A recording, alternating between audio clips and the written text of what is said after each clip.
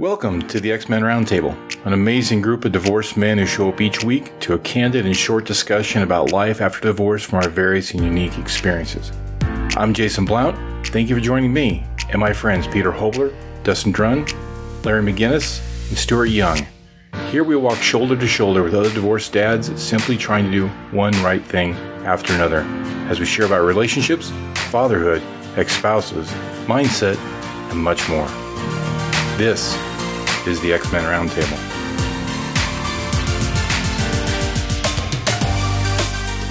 Over to you, Larry. Over to me. Yeah. Go for it. Well, I was going to run with it, but go ahead. Oh, Yeah. Oh, okay. I just thought because it was him. He started the money idea, right? well, yeah, because it's been my theme for the year so far, and for if this ever makes it on the air, I'm pushing a couple books which I didn't write, but Overcoming Under-Earning. Followed Check that out at by the library, by the way. It looks like you checked that out. I at the did, library. yeah, Okay. yeah. And Rewire for Wealth. Okay.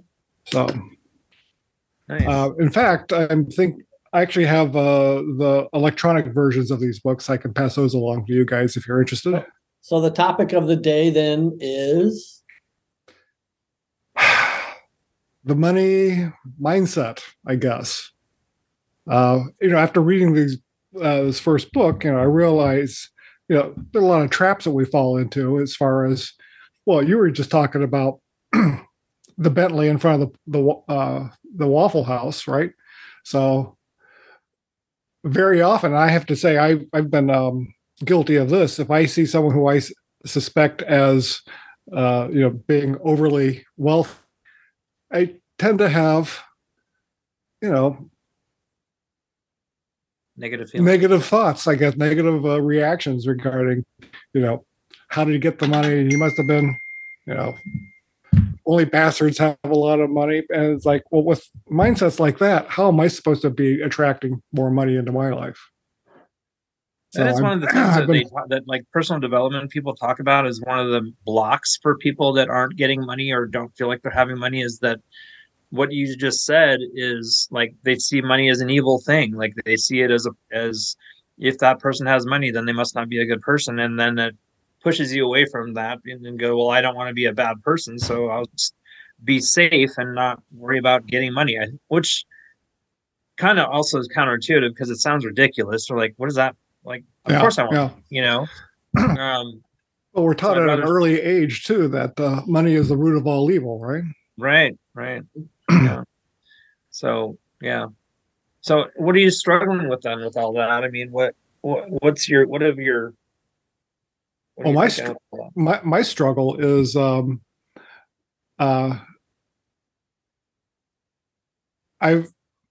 I've never been really that smart about money, and I'm facing up to the facts.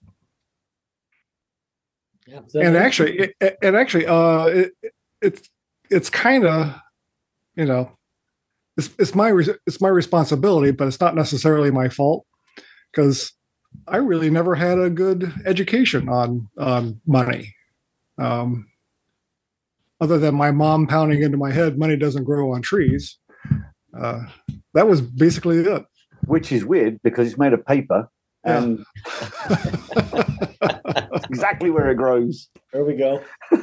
That's a great example of where you can have a mindset shift because what we speak it comes from our thoughts and it tends to come full circle, right? So instead of saying I've never been good about money, and I used to do the same thing, Larry, but now I'll say up until this point or up until a certain point in the past, I was never good about money. And now I'm learning how to be good about money. Because when we say, as you did, I've never been good with money, that's still the present moment. That's still the present. And I think that's a really interesting, but a good foundational, simple place to start. Right. It really does start with, how you think about it. I'm being more conscious about thinking about money, but also other verbs like spending or earning and analyzing to figure out where that thought is coming from, positive, negative, otherwise. So it's definitely been in the forefront of my mind, just like in terms of analysis or contemplation, but not so much in terms of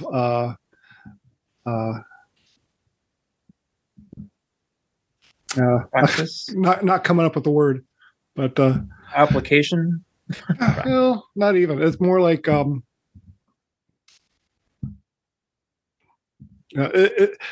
it's not all encompassing in my life, although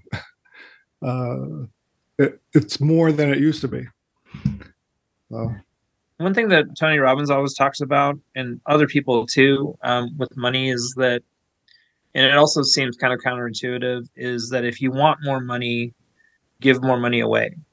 That's an interesting concept for me. Like, they say if you, like, Tony Robbins always tells a story about how he had $26 left to his name, and he was at the lowest point of his life, and he goes to this like all-you-can-eat buffet place, and he watches this little kid bringing his mom out for dinner, and he gives the kid basically his last dollar, and he gives away what he has. And when he gets back he said he was walking on air after he did it, even though he should have been completely distressed and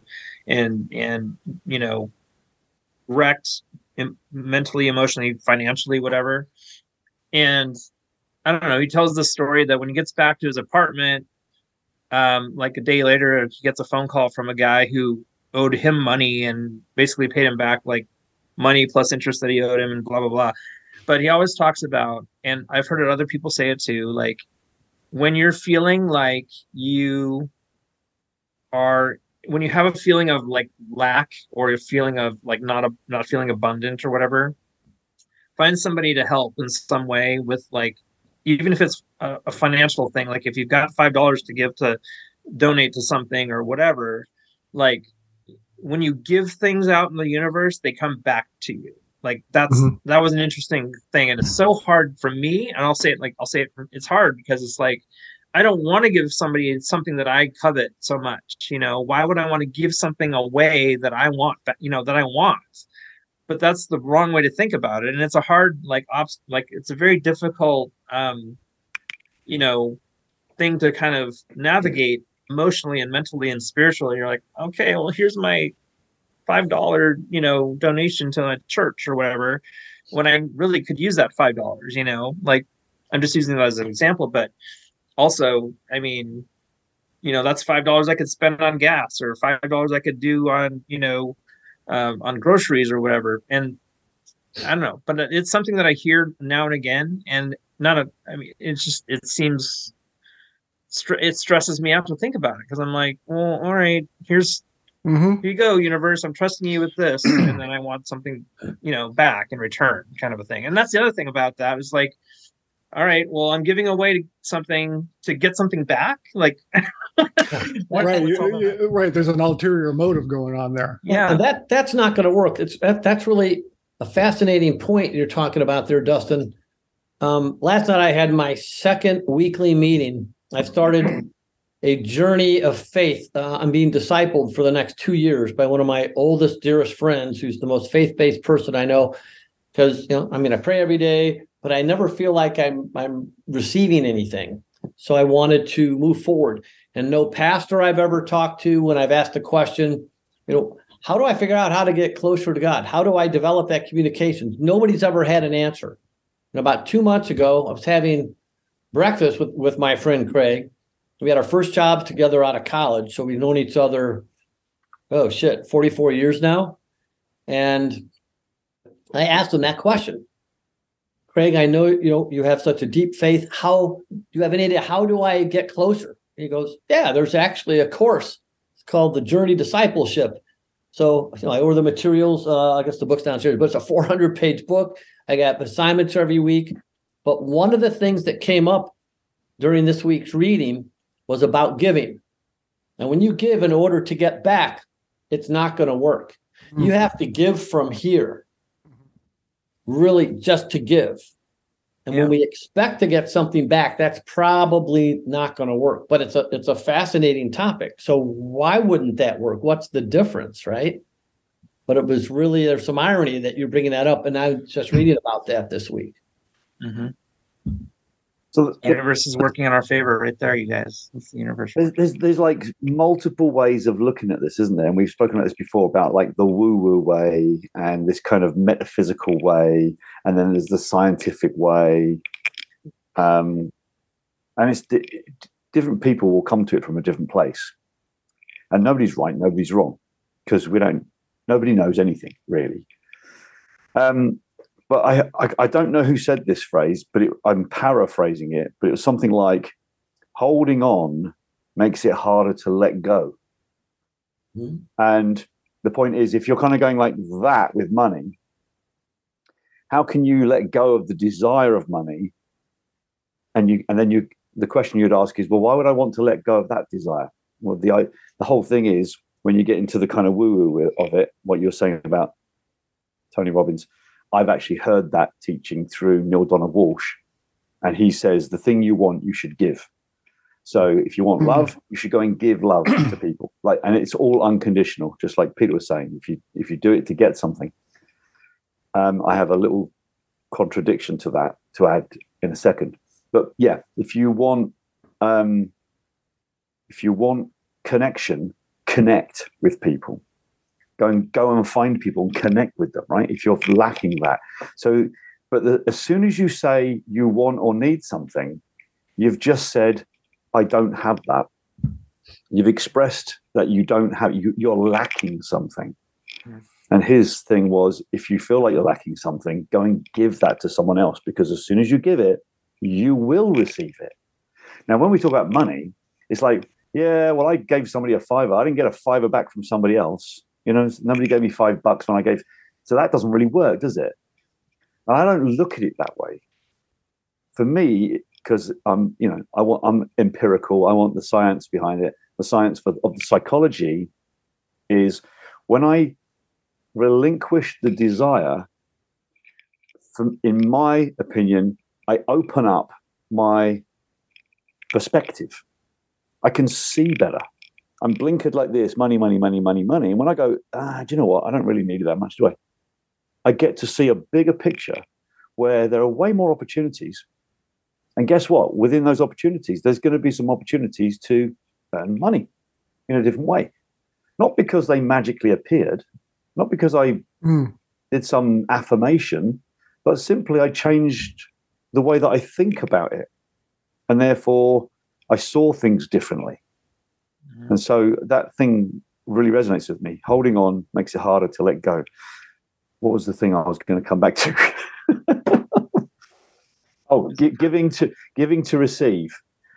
I think this was a Neale Donald Walsch thing as well, where he says you should be absolutely selfish when you're acting in this way, because the thing that you really want to receive is the internal expression of love that you get when you do something decent and kind without wanting anything in return.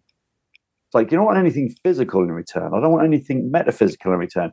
I'm not after getting something in return. The return I get is I feel better. And so he says, go out in the world and do things for the selfish reason that it will make you feel better when you do it. And so keep that in your mind. It's okay to be selfish if the selfish thing is that you are feeling better from doing those things. And obviously he's talking about doing kindness and stuff, because we all know that makes us feel better. Yeah. But in our country, we got this thing called The Big Issue, and it's people that are homeless and they sell a magazine. The magazine is printed by a publisher that wants to help people like that. So he's like, don't beg for money. Sell this magazine. We're going to spend all the money on hostels and helping homeless people. He's an amazing guy. But you will keep whatever percentage of the money. It's half the money or 2/4, 3/4 of the money or whatever it is. So, and what happens is when you purchase something off of somebody, they retain their dignity because they're not begging, they're selling you something, selling you something of value because it's got some brilliant articles. I get it every time I see somebody. And you know what the next thing is that you do? You give them, it's £4. You go there, have a fiver or have £10. And they go, do you want your change? You go, no, thanks. I just want the magazine. Thank you. And you've given them something extra. But hopefully they don't feel like a charity case and that you just gave them some extra for no reason. You give a tip to a cab driver, right? He doesn't feel like a charity case, does he? You give a tip to the barman. He doesn't feel like a charity case. I'm giving a tip to somebody selling me something. It's the same transaction. Yeah. I also, while you're talking, Stuart, was thinking about what money is. And I think a lot of us, and something that I've had to kind of work through is that, money is an expression of an exchange of service and energy exchange, right? I think we've talked about this maybe a long time ago. We talked about what money actually is a representation of. It's an exchange of energy, right? And so if you feel like you're lacking in money, it might be because you're not putting out enough service, or you're not, like you were saying, Stuart, with a tip, like, you get the tip because you've provided a service, you've given someone value. And so you get that back to you in an expression of a financial token, a dollar or whatever, as an expression of that service that you've given and that energy that you've given.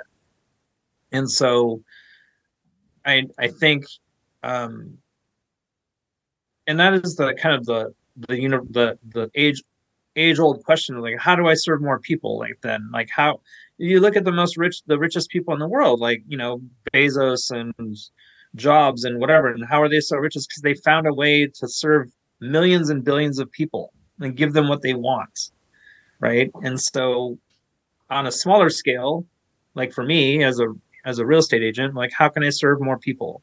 How can I provide more value? How can I be, that go-to person that when they think of, good service, they think of me, like, how can I do that? And so looking for those reasons and going back to the whole giving thing, that's what I should be thinking about. Like, how can I expand helping people? And don't worry about the money part of it. Don't think about the money part of it. Don't think about the commission check at the end of the deal. Think about the service that you're providing to the people that you're trying to serve, provide it to, and how it will enrich their lives and how you will be enriched by that. And the money part of it will come. I was told years and years ago, like, when you start thinking about the actual money, don't think about the money, think about doing the right thing, and the money will show up. And so I've tried to live my life like that. And I'm not rich, but, I've made it so far. I mean, I'm doing okay. I'm fine, whatever. But could it be more? Do I want more? Yeah, of course I want. We all want more. Like we were talking about before, I think before we hit record, that sometimes it doesn't matter how much money you make, if you're in that mindset of this isn't enough, or this whatever, is like, you think about what you didn't get versus what you have in your hand, and that's tough. That's a tough way to think, so we kind of shifted it a little bit, but yeah, money is an exchange of energy is what my point is all that.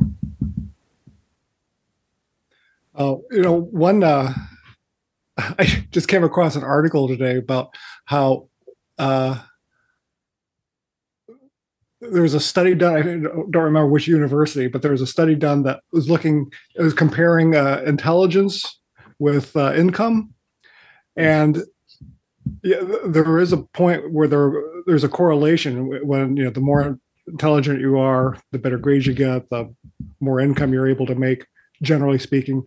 But when you get up to the really stratospheric levels of income, intelligence does not play a part, really. And they're not quite sure why. But so when I think of, Bezos, yes, is probably pretty intelligent, but Donald Trump, I don't think is intelligent at all. But still, they're probably in more or less the same neighborhood, I guess, as far as income goes. We think. Well, one would be at the very low echelon of wealth. The other one's at the very high echelon of wealth. Yeah. Huge difference between those two. Well, yeah, but from my vantage point, I'm still probably looking up at their levels. So anyway, I just thought that was kind of interesting and timely. Anyway, we're going over a little bit, and I've got another appointment. I would love to continue this conversation on the podcast or not, or even make a separate roundtable. Okay, and I have a suggestion for a little call to action, at least for the four of us. 2 steps. 1, write down what your current mindset about money is. Second step, write down what you'd like your mindset to be about money. And I think that would give us some great discussion. Yeah, definitely. And then I guess there's a third point. Who do you know or know about that has an incredible amount of wealth, and what is their mindset? Maybe we know, maybe we don't, but it would be awesome to figure out. Ask them. Well, if you know them personally, yeah, you could. If you don't, if you just know about them, that might be hard, but yeah. Yeah. Well, and with that, I guess we can call this episode, wrap it up, and thanks for watching. Aloha. Yeah. Ciao. See you next week. All right. See you at the bank. Yes. Hey, I'll be the one in the mask. Great.